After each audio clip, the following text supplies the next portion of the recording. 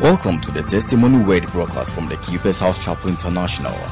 Our mission is to bring healing, transformation, and meaning to the lives of people in different societies with the good news of Jesus Christ. When you allow yourself to grow in a relationship with Him, you start getting filled up. When you are full of the Spirit, you will be restrained and constrained from doing some things that are not of honest report. God's servant delivers the word of truth with clarity, simplicity, and dexterity. Here is Pastor Francis Albin proclaiming God's mind to you today. Tonight we are going to continue by dealing with forgiveness part 2. Let's pray. Father, we're grateful unto you for your word that's able to heal, your word that's able to bless. Bless us like never before in Jesus' mighty name. Amen.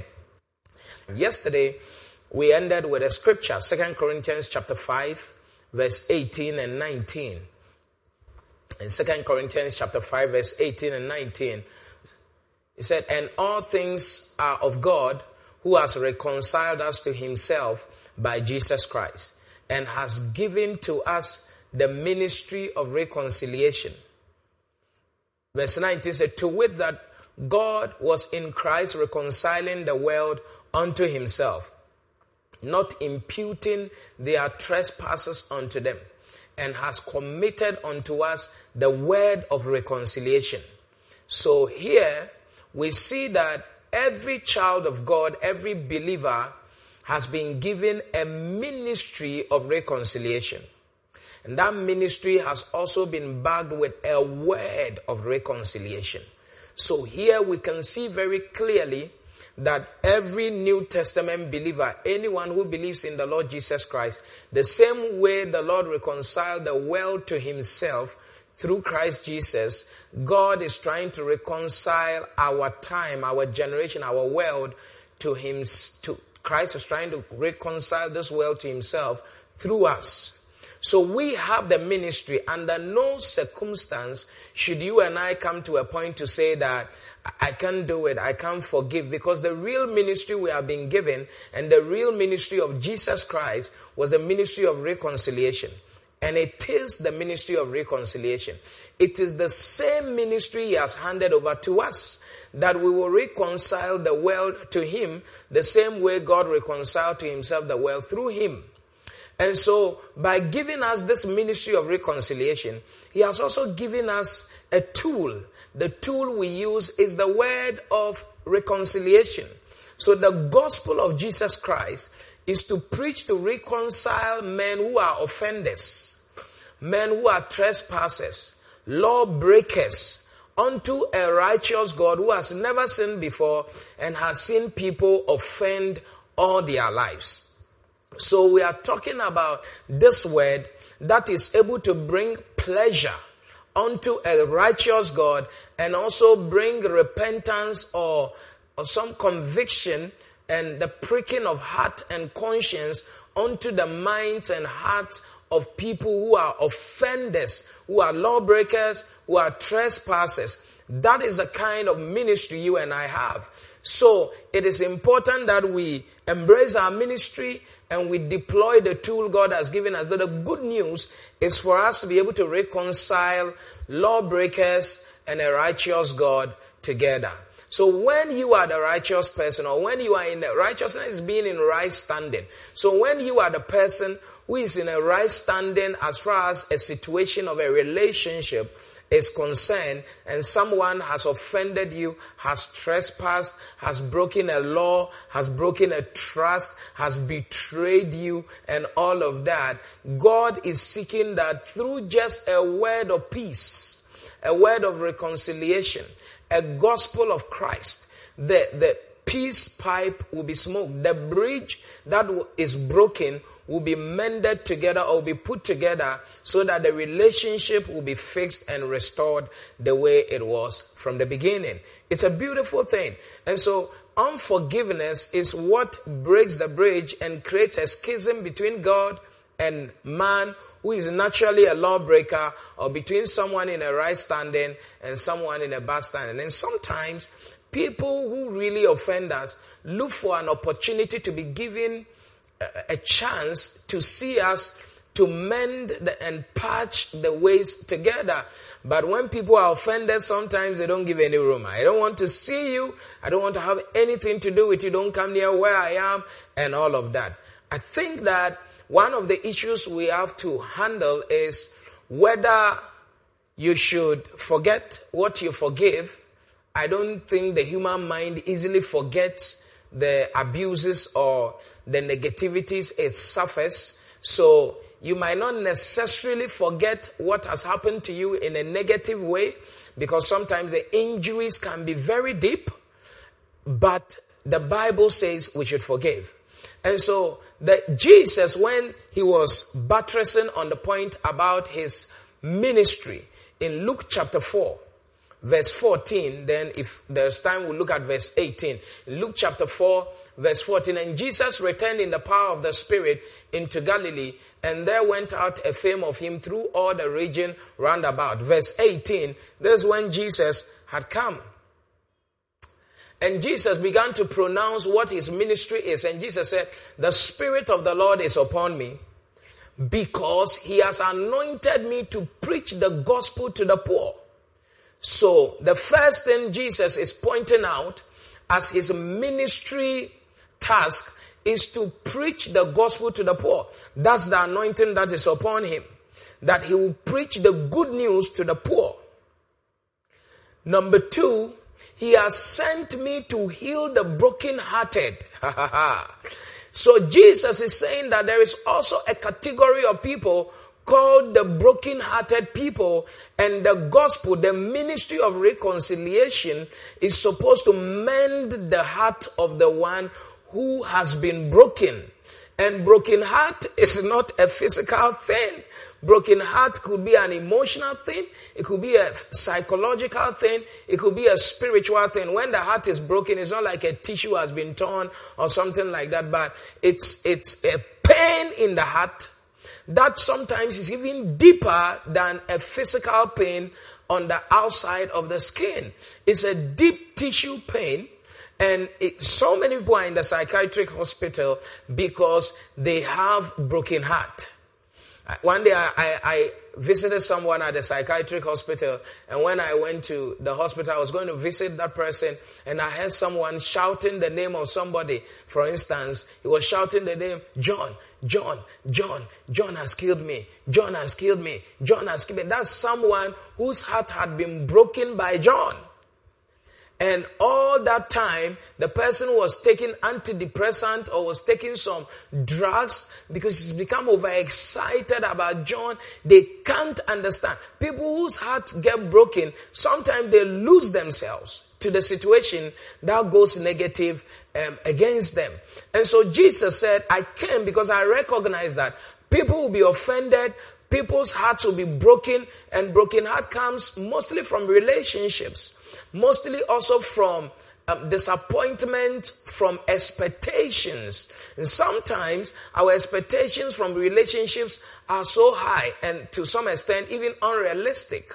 Some other times we are mostly idealistic. When your mindset is ideal, when all you have is an ideal situation that should happen. If you love me, you must not do A, B, C, D. If you care for me, you must not do A, B, C. That's the ideal situation.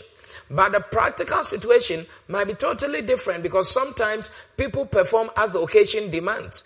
And it might be a temporal position. So when you are not conditioned with some shock absorbers to be able to absorb the temporary shocks and the disappointment that come on a temporary basis, but they become like a permanent feature in your emotions, it can create a broken heart for you.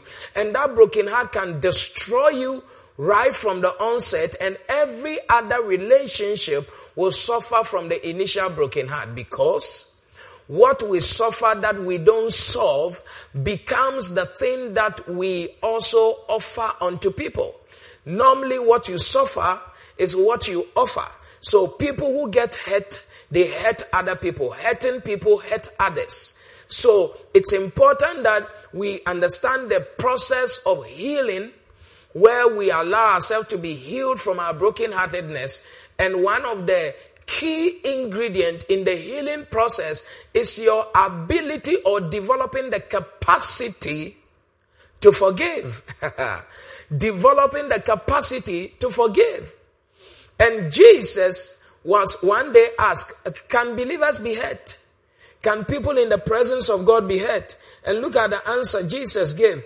Very beautiful answer. And it is Brother Peter who asked that question. In Matthew chapter 18 verse 20 to 22, he was asking whether people in the presence of God could be hurt. And look at what Jesus said. For where 2 or 3 are gathered together in my name, there am I in the midst of them. So right away, we see the presence of God. Jesus is saying, where 2 or 3 are gathered in my name. When people are in church, they are gathered in my name. Brothers in Christ, sisters in Christ, brother and a sister, pastor and a congregation member, pastor and a pastor, or associate pastors and their senior pastor, congregation member, departmental leader, whoever you are. Once we are relating on the platform of faith, he said, you have gathered in my name and I'm in your midst. So Jesus being in our midst, the presence of God being in our midst, can we still be offended and be unforgiving? Look at the next verse. Peter is just setting the environment in which these things come. He said, then came Peter to him. After Jesus saying that where 2 or 3 are gathered in my name, there I am. Then came Peter to him. Then came Peter to him and said, Lord, how often shall my brother sin against me and I forgive him? Till 7 times. So Peter is saying that, okay, when we come to church, when we are in church, and then my brother sins against me, how many times must I accommodate my brother sinning against me or being wrong or offending me or, doing something again? How many times should I allow? He asked, is it 7 times? Because in his head, 7 is a number of perfection. When you are at 7, you are at saturation point. So he was asking, okay, when we are in church, this person does this in once. Okay, maybe it's a mistake. Another is a mistake. Another is a mistake. But at the 7th time, I know that no. This is like 8 is a new beginning. It's going to another level, right? So is it 7 times? How often should I forgive? That's the question. How often must I forgive? And here he's not taking it out of context. He's saying that even when you are where 2 or 3 are gathered in his name, there might be issues that will warrant forgiveness. And so whilst we are even in the anointing, in the presence of, we are singing together. People can be singing together and they are asking, how often should I forgive? They can be praying together. A husband and a wife can be praying together and he's asking, how often should I forgive this man? How often should I forgive this woman? How often should I forgive this my mother, this my father, this my brother, this my sister? You can be in the place of the anointing and you will still be asking that question, how often should I forgive?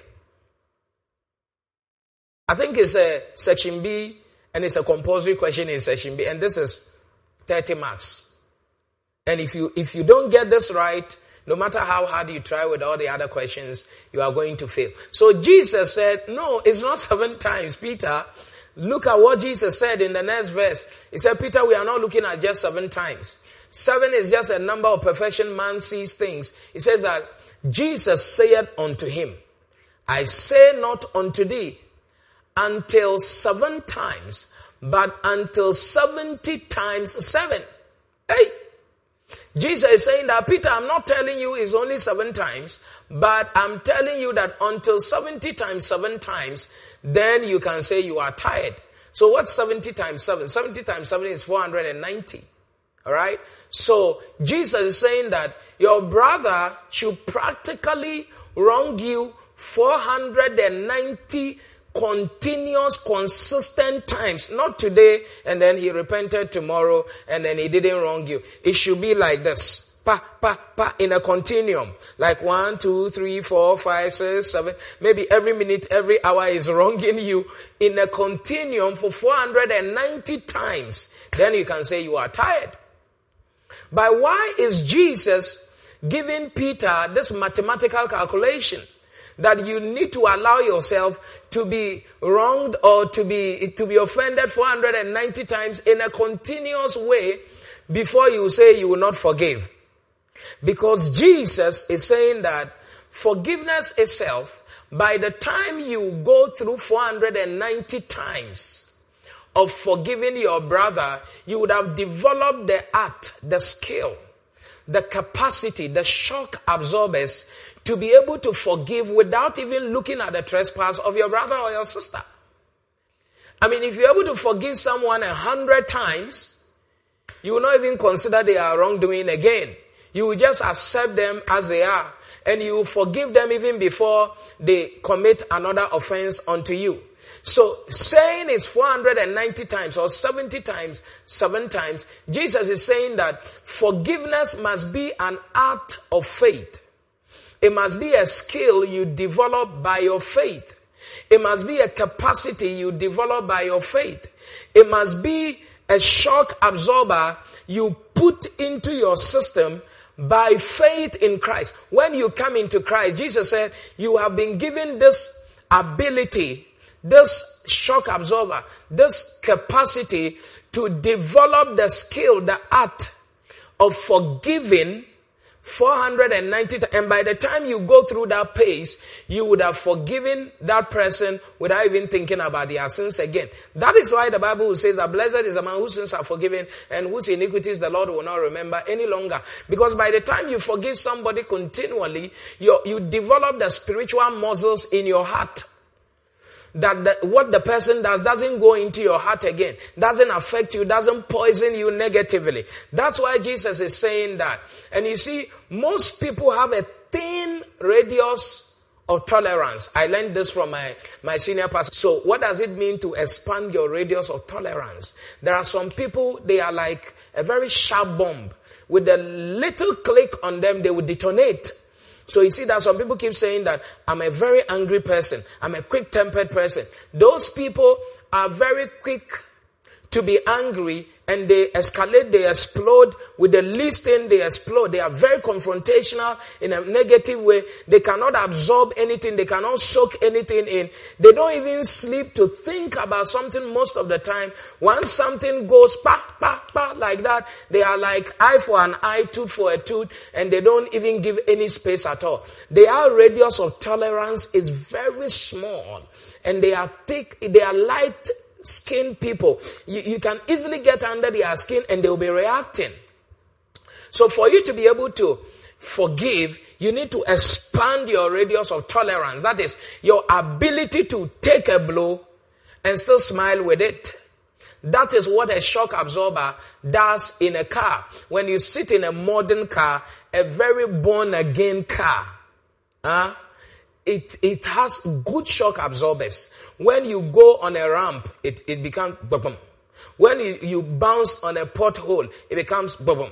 But when the shock absorbers are weak or they are spoiled, when you go on a ramp, you see that it tosses you up like the old time bone shaker. And it shakes your bone. You bang on a pothole and it shakes your bone. So if you are in a car which shocks absorbers are very bad, by the time you travel on a particular road that is not very good, you go home and you have body pains. So when your radius of tolerance is very slim, you always find out that your relationships bring you pain than pleasure. They bring you hurt than healing. But there are things God wants us to learn from the negativities that we encounter in relationships. And it is important for us to develop the skill of forgiveness so that we will be able to learn the lessons from the bitter encounters we have. So the Lord Jesus is saying that you'll be able to forgive when you develop the art of forgiveness. And we will talk about the art of forgiveness as we are going on in this series. But here, one of the reasons why we are enshrined to develop the art of forgiveness and we still don't develop this art of forgiveness and we don't perform our ministry of reconciliation is the fact that most people do not recognize that the ministry of reconciliation is a new covenant, New Testament ministry given to the believer. And so there are, let me say again, the ministry of reconciliation is a New Testament, New Covenant ministry given to the New Testament, New Covenant believer. And so here, the trick is that there are many New Testament, New Covenant believers who are applying themselves to an Old Testament, Old Covenant ministry of reconciliation. And the Old Covenant, Old Testament ministry of reconciliation is different from the New Testament, New Covenant ministry of reconciliation. For example, under the Old Covenant, it's eye for an eye, tooth for a tooth. If somebody slaps you, you slap the person back. But in the New Covenant, when somebody slaps you here, you turn here for the person. Right? So under the Old Covenant, somebody plucks your eye, you plug their eye back. And then we can settle the matter. Or under the Old Covenant, this is scripture, and I'm going to prove to you in scripture that there are many believers under the New Covenant who are employing or deploying an Old Covenant ministry. Look at a scripture like this. Luke chapter 6 verse 37. Watch it very carefully. Luke chapter 6 verse 7. It says, judge not and ye shall not be judged. Condemn not and ye shall not be condemned. Forgive and ye shall be forgiven.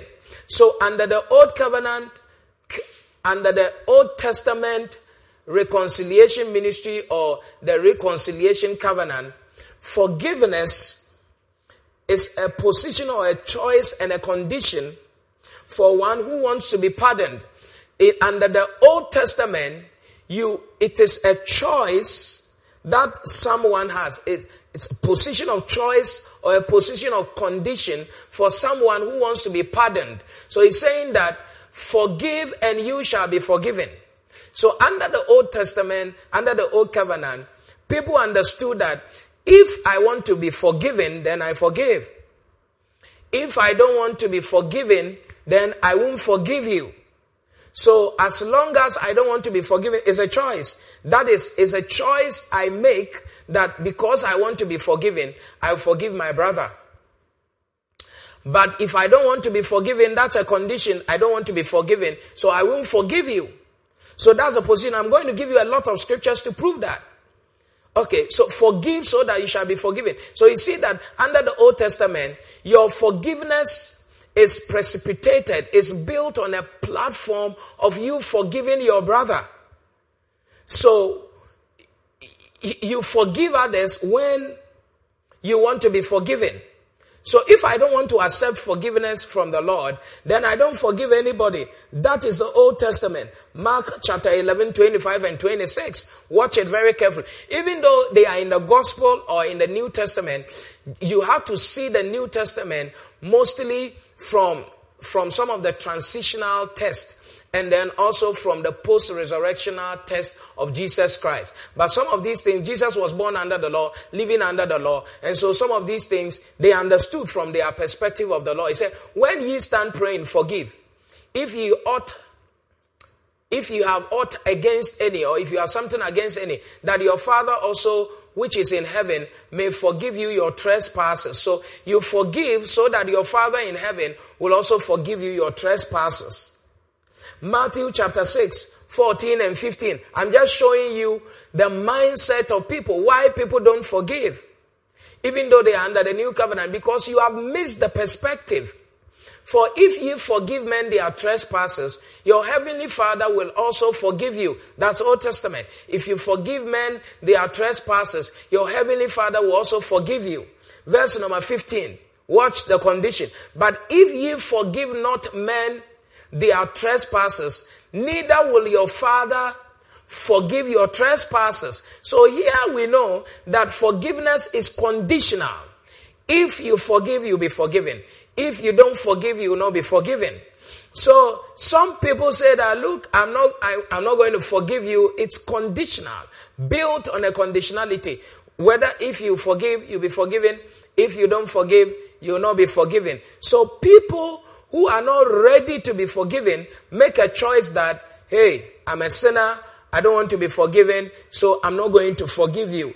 And so that has become the mindset of a lot of people. In Luke 17 verse 3 and 4, and I'll show you the New Testament ministry of reconciliation. Luke 17, 3 and 4. Look at what the Bible said. It said, take heed to yourself. If thy brother trespass against thee, rebuke him, and if he repent, forgive him. So that's another.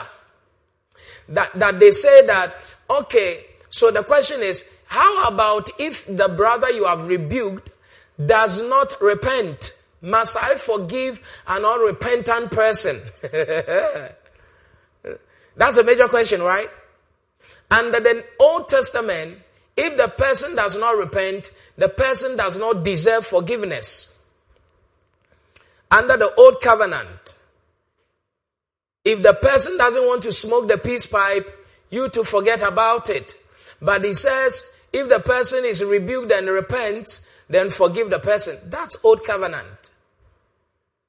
So you see that people who have relationships with people who have not yet hit the platform of repentance are still harboring a lot of issues in their heart because this person is unrepentant. He keeps doing this thing over and over and over and over again.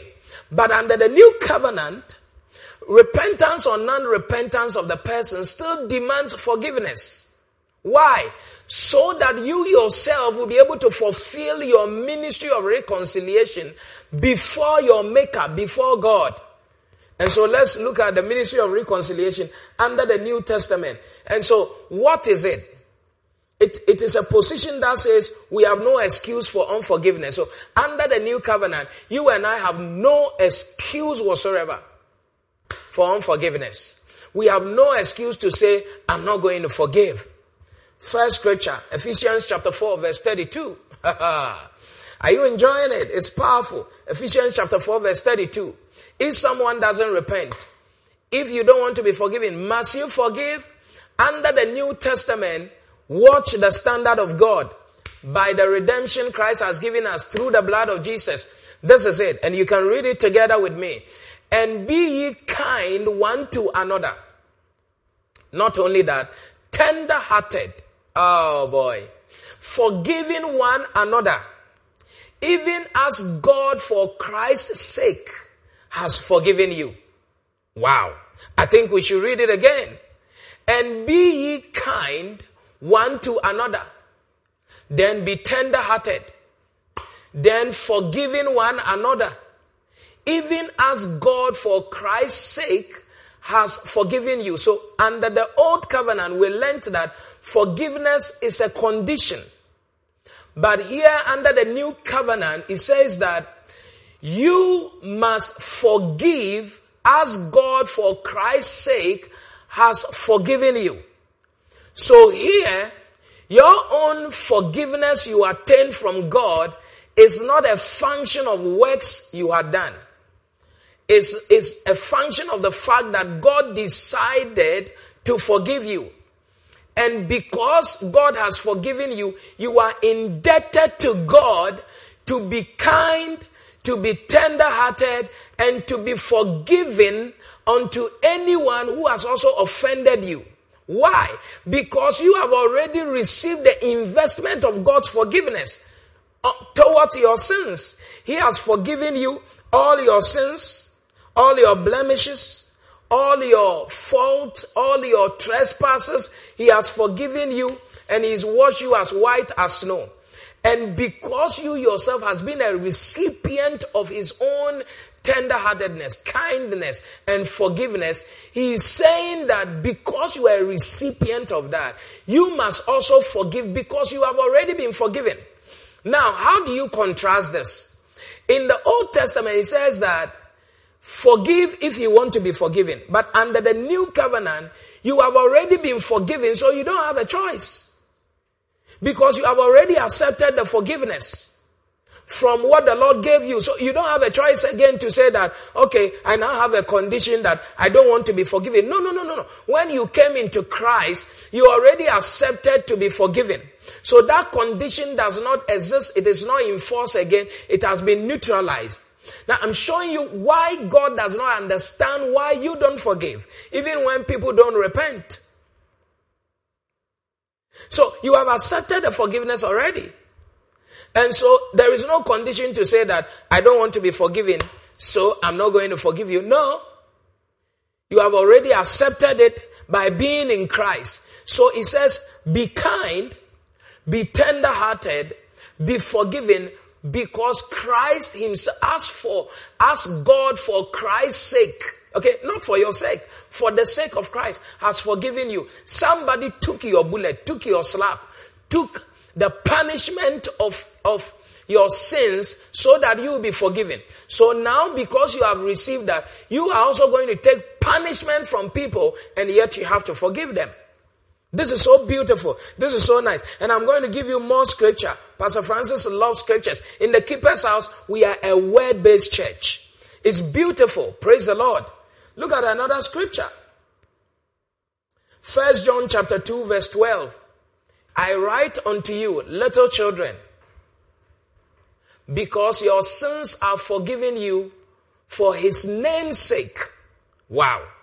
I write unto you, little children, because your sins are forgiven. Look at the tenses. The first one, he said, Christ has forgiven you already. Now he says, your sins are forgiven you for his name's sake. So here also, we see that John the Apostle, by the Spirit, is saying that Christ is saying, I write unto you, my little children, those of you who are born again, little children, you are in Christ. He says that because your sins are forgiven, you must also forgive. Okay? I write unto you, little children, because your sins are forgiven. Your sins are not going to be now forgiven. You are not going to be forgiven now. You have already been forgiven for the sake of Christ. And because you have already been forgiven, you don't have a choice than to forgive. It's powerful. It's beautiful. So you have a husband, you have a wife, you have a husband who has an issue with a wife who used to insult him and look down on him and not show him honor and all of that. Now you have all come into Christ. You have accepted Christ. Then you say, I'm bent on divorcing this person. I'm going to divorce you, blah, blah, blah, blah. No, please. You have accepted forgiveness from Christ of all your sins and your craziness and dishonoring God. God has not looked at your trespasses and he has forgiven you. And he's saying that because you have already been forgiven, you have no choice than to forgive. So here there is no condition that, okay, if I want to be forgiven, I will forgive. No, you have been forgiven, so you don't have a choice. Now you are accountable to God. Your life is not your own. That word forgiveness is also connected to redemption. And that word redemption means that you have been purchased. Somebody has bought you with a price. So you don't live for yourself. You live for the one who paid the price on you. And Christ paid the price on your life with his blood. And so he owns you. Christ is our paymaster. He has bought us. He has purchased us. The Bible says that when he rose from the dead, he brought into captivity, okay, they that were captives, those of us who were under the bondage of Satan, he brought us under his own rulership, under his own lordship. So Paul said that the life that I live, I don't live for myself. I live for Christ. And if I live for Christ. If I should die, I die for him. So, because you have been bought, purchased, you are like, in quote, for want of a better word, a slave. That's why Paul uses a word, a bond servant of the Lord Jesus Christ. So, you can't choose your own lifestyle. You can't choose your own thinking. You have to let this mind be in you. The same mind which was in Christ. That if Christ forgave us, then we ought to forgive others also.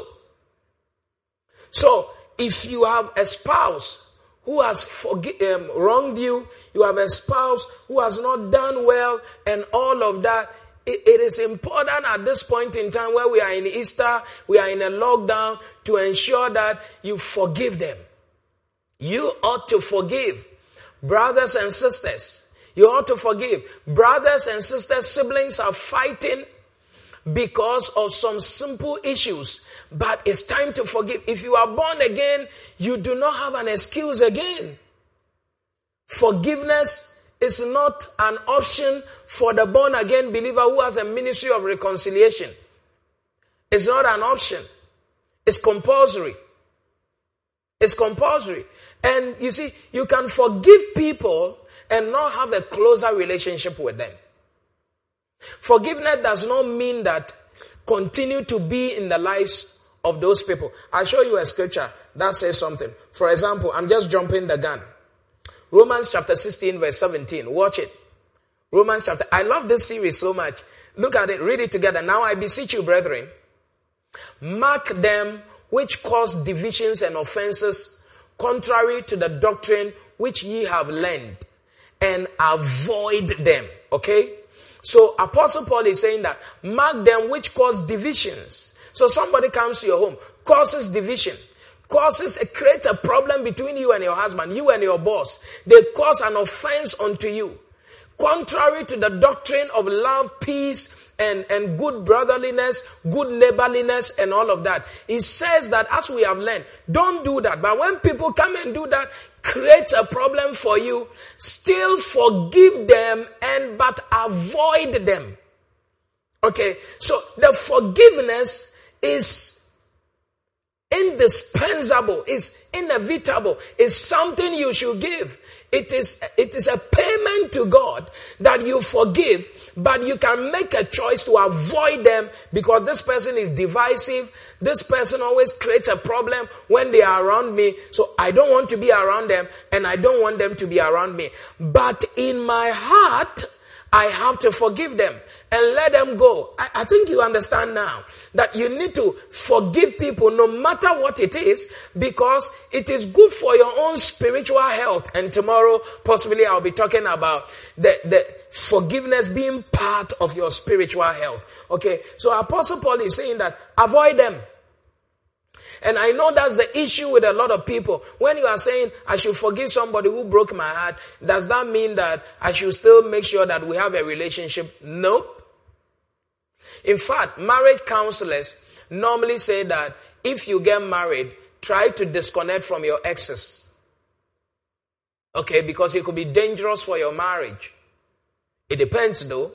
But when people keep hurting you, you disconnect. But you have to forgive. Not everybody is supposed to be your friend. But you have to forgive. Whether they are believers, they are unbelievers, you need to forgive. That one is a godly duty to perform your ministry of reconciliation between you and Christ. But you can choose to avoid them in your life. That's why some people broke your heart so deeply, you need to avoid them. But you have to forgive them. That's the word of God. It's powerful. Hey, it's powerful. So, under the New Testament, under the New Covenant, Matthew chapter 18, verse 23 to 31, look at what the Bible said. And I'm showing you the ramification. This is why unforgiveness is very serious. If you are a born again believer, it's very serious. Why? Look at this. This is a parable. Therefore is the kingdom of heaven likened unto a certain king, which would take account of his servants. This is New Covenant. And when he had begun to reckon or to let them do an account, one was brought unto him, one of the servants, which owed him 10,000 talents. Okay, so this master had a lot of servants. He traveled, came back and said, I want to take an account. And then one of the servants owed so much, 10,000 talents. So let's assume that is $10 million. And then verse 25, watch it. This guy is owing. But for as much as he had not paid, his Lord commanded him to be sold, and his wife, and children, and all that he had, and payment to be made. So the master said, the guy should be sold because possibly at that time, slavery and selling people into the labor of people was allowed. It's not allowed now. So the master, in the parable, the master said, this guy should be sold, possibly his services. And when he's paid, the money should come into my account. The wife must also go into servitude. The children must also go into servitude. So you remember that in 2 Kings chapter 4 verse 4, when the wife of the son of the prophet was owing so much, the debtor came from verse 1 and came and wanted to take the children away because it was allowed then, all right? it was allowed then that the 2 sons be taken away for bondmen to serve for the payment of the debt. He owed so much. So take me back to my Matthew scripture. And it says that wives should be sent into jail, children, and the person himself should be sold. So verse 20 says, so that payment to be made. So verse number 20 says, watch it. I love this. The servant therefore fell down and worshipped him, saying, Lord, have patience with me, and I will pay thee all. So this is someone owing someone, and he's now begging, and he's worshiping, please, don't send me to prison, don't send me into bondage, don't send me into servitude. Have patience with me, and I will pay. So what happened? 27. Watch it. It's clear. Under the new covenant, it's clear. Then the Lord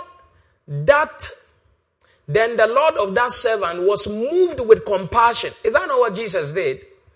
Jesus was moved with compassion and loosed him and forgave him the debt. Jesus, out of compassion, that's why I said God has forgiven him for the name's sake, for Jesus' sake. He was moved with compassion. He loosed him and forgave him all his debt, all his sins. Wow! Compassion, love. For God so loved the world that he gave his only begotten son. Whoever believes in him, you went to say, I believe in you, I worship you. And he forgave all his debt. And he said, go. Then when he had been forgiven, watch this. This new covenant. When he had been forgiven, watch his attitude. But the same servant went out and found one of his fellow servants, which owed him 100 pence. Cannot be compared to 10,000 talents. And he laid hands on him. He didn't even say, I will charge you. He started beating the person who was owing him. This person who has been forgiven went out there and saw somebody who was owing him. And he started beating the person and took him by the throat. He hooked him. He took him by the throat. Hey, give me my money. Saying, pay me that thou owest. Now, watch this. This guy is only owing 100 pence, which is so much small, infinitesimal, compared to what he owed his original master. And he had been forgiven a debt to the tune of 10,000 talents. But he is beating somebody, holding the throat of somebody, and he's asking the person, pay me what you owe me. So watch what happened. Verse 29. Beautiful scripture. This is what most believers are doing. And his fellow servant fell down at his feet, the same way he besought his master, and besought him, saying, have patience with me, and I will pay thee. Is it not the same way this guy went to the master, the original master, and said, he fell down, he worshipped him, he said, please have patience with me, I will pay you. Now, the same way he asked for forgiveness of sin from his master, someone is asking for his own forgiveness, owing him even smaller amount than what he owed. You see, our sins before God is so huge, coming from Adam to what we have also done. And God still found compassion, love to forgive us. Now we have people doing small sins against us. I'm telling you, no matter the sin human beings sin against you, it is small. Why? Because our sin against the Lord was not just based on the works of sin or the works of the flesh. It was also imputed into our nature. So our nature itself was an abomination before the Lord, before we came to now perpetrate the works of our nature. So you can imagine, the levels are not the same. But this guy was owing this other guy who had been forgiven something small, and he couldn't forgive. He was beating him, holding him, and said, hey, even though I was forgiven, I'm not forgiving you. Let's look at the scripture and watch where the line is drawn. He said, have patience, and then I will pay 30. And he would not, but went and cast him into prison till he should pay the debt. Remember that his own master wanted to put him in prison or put him into servitude together with the wife and the children. But he begged and he was forgiven. He was not sent to hell. But he is sending people to hell. You see, unforgiveness will make you send people to hell. Even though what they are owing you is small. Every sin any man is committing unto you, to your life, is very small. He sent them to prison He sent this person to prison. So when you have been forgiven and you don't forgive, the Lord sees it as wickedness, because you are in a kingdom and you are using the nature of the kingdom of darkness to operate in the kingdom of light. Now watch what happened to this particular born again believer who has been forgiven. When his fellow servants saw what was done, they were very sorry and came and told unto their Lord all that was done. Okay, so people saw that this person who has been forgiven did not forgive someone else. So they went and told the original master that, look, the person who was owing you 10,000 talent that you forgave, someone is owing him and he has forgiven to forgive the person. He has refused to forgive the person. He has beaten the person and he has thrown the person into jail. So the Lord also said, watch it. 32. Then his Lord, after that he had called him, said unto him, O thou wicked servant. Okay, so this is how God defines a believer who is wicked. That's why forgiveness is so important. O thou wicked servant, I forgave thee all that debt, because thou desirest me to forgive you. I forgave you because you wanted to be forgiven. Why is it that someone else wants to be forgiven by you and you are not forgiving the person? Look at the next verse. Then he said, shouldest not thou also have had compassion on thy fellow servant, even as I had had pity on thee? That's why I'm showing you that your compassion now, your forgiveness now, it is built on the fact that you have received compassion. You have received pity for your sins. He said, you should have had compassion on your fellow servant the same way I have had compassion on you. Is it clear to you now? That you forgive people the same way you have been forgiven. Not if you want to be forgiven. You have already been forgiven again. You have already been forgiven. So you forgive people based on the same compassion, based on the same pity the Lord has had on you. So you also have pity on other people who offend you. Same. So in verse 33, this is what the Lord is saying. Because you didn't do that, you are wicked. 34. Because you didn't do that, you are wicked. And so the next verse says, and his Lord was wroth, and delivered him to the tormentors, till he should pay all that was due him. I leave this one to your own interpretation. Alright. So there are believers that will be delivered to some tormentors because of unforgiveness. Unforgiveness will make you be delivered to tormentors. Wrath means that he lost favor in the sight of the master. When you continually hold people in your heart, you lose favor. One of the keys to favor is forgiveness. And you'll be tormented also by demons, even though you are a child of God. Because you are not forgiven. That's why people who don't forgive are sick. They are never happy. Things don't work for them. They fight and they don't see results. Oh, I'm feeling this. They lose their favor. They lose their glory. They lose their beauty. You see people who are bitter, their beauty starts fading. You don't get result from the work you do. And look at the next verse. Whilst the tormentors are tormenting you, it says that, so likewise shall my heavenly Father do also unto you. If ye from your hearts forgive not everyone his brother their trespass. So the Lord is expecting you and I to forgive our brothers, not from our mouth, not from our head, but from our hearts. We must forgive our brothers and our sisters. They are trespassers. This is beautiful. If you are forgiven, you must forgive from your heart. You have to forgive and let go. Forgiving from your heart means that let go. When he was forgiven, he was made to go. When you forgive people, you don't hold them again. You don't talk at their back. Alright?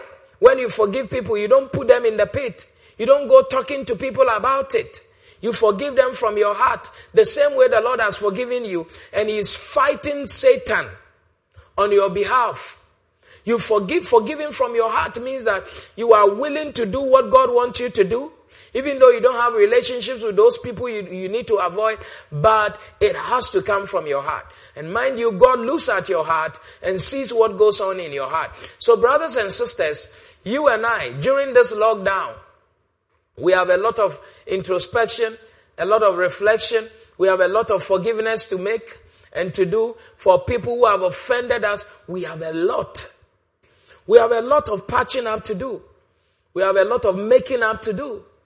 You have to see, who have I offended? Who has offended me? Who do I need to forgive? Who has to forgive me? You need to pick a phone and call people. And we'll be talking about the keys, maybe from tomorrow. You need to pick a phone, call somebody, please forgive me. You need to forgive somebody. Call somebody and say, I have forgiven you. But also forgive yourself. Because if you don't forgive, you will lose favor, you will lose the glory, and things will torment you. He said he threw him to jail. Unforgiveness is a prison of its own. When you don't forgive, you are a prisoner. You are a prisoner. Whenever you have unforgiveness in your heart, you are in a prison. It's an invisible prison. You are never free. That's why when you see the person, you lose your joy. You lose your cool. You see that your attitude has changed. You see that your reaction will be different. You don't want to see somebody. Once you see the person, all your hormones start just going in different places. Your mood will change. You have become a prisoner to people who offended you, who have caused you hurt. And they not knowing that they have hurt you that much, you are hurting and you are in prison and they are enjoying. So let go from your heart. Let go. Forgive. Christ came to forgive us. It's time for you to forgive because you have been forgiven. You have no choice now. If you want to restore your favor, you want to be free from prison, you want to be free from tormentors, people who don't forgive, demons have access to them. It's a window, it's a gate, it's a seed of the devil. Because unforgiveness is not from the Lord, it's from the devil. When you keep it in, Satan, who is the prince of this world, comes and sees his seed inside. He is going to have to access your life. And when he accesses your life, he will create all the havoc in your life. Please, I beckon on you today. I beseech you by the mercies of the Lord, that may the Holy Spirit minister unto you today to be able to forgive because you know you have been forgiven. But let's pray. Father, thank you. Thank you for the opportunity to share your word.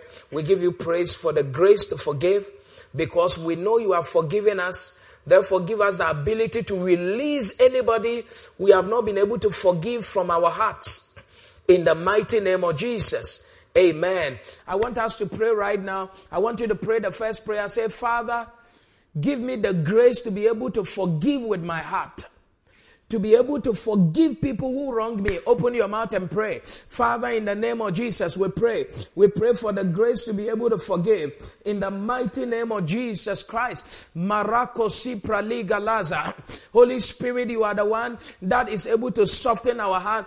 Pour your water, your clean water on our heart that we will be able to forgive in the mighty name of Jesus Christ. Father, we pray in the name of Jesus, let your mighty hand rest upon us. Give us the grace to be able to forgive. In Jesus' mighty name.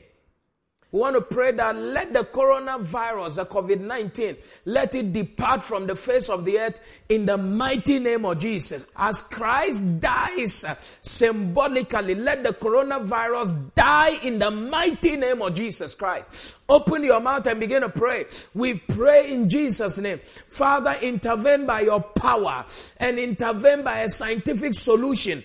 In the mighty name of Jesus, let COVID-19 be evaporate and disappear from the face of the earth. Let it be extinguished in the name of Jesus by the power in the name of Jesus Christ. Father, we pray that your mighty hand will clear this away. Let your wind blow it away in the name of Jesus. We declare nations are restored. Communities are restored. Social life is restored. Spiritual life is restored. Economic life is restored. We declare the restoration of every life. Our neighborhoods, our lives, our health. The people who are sick of the virus. Deliver and heal them in Jesus' mighty name. Thank you, Lord Jesus. Father, we give you praise. We give you thanks. In Jesus' mighty name. Amen.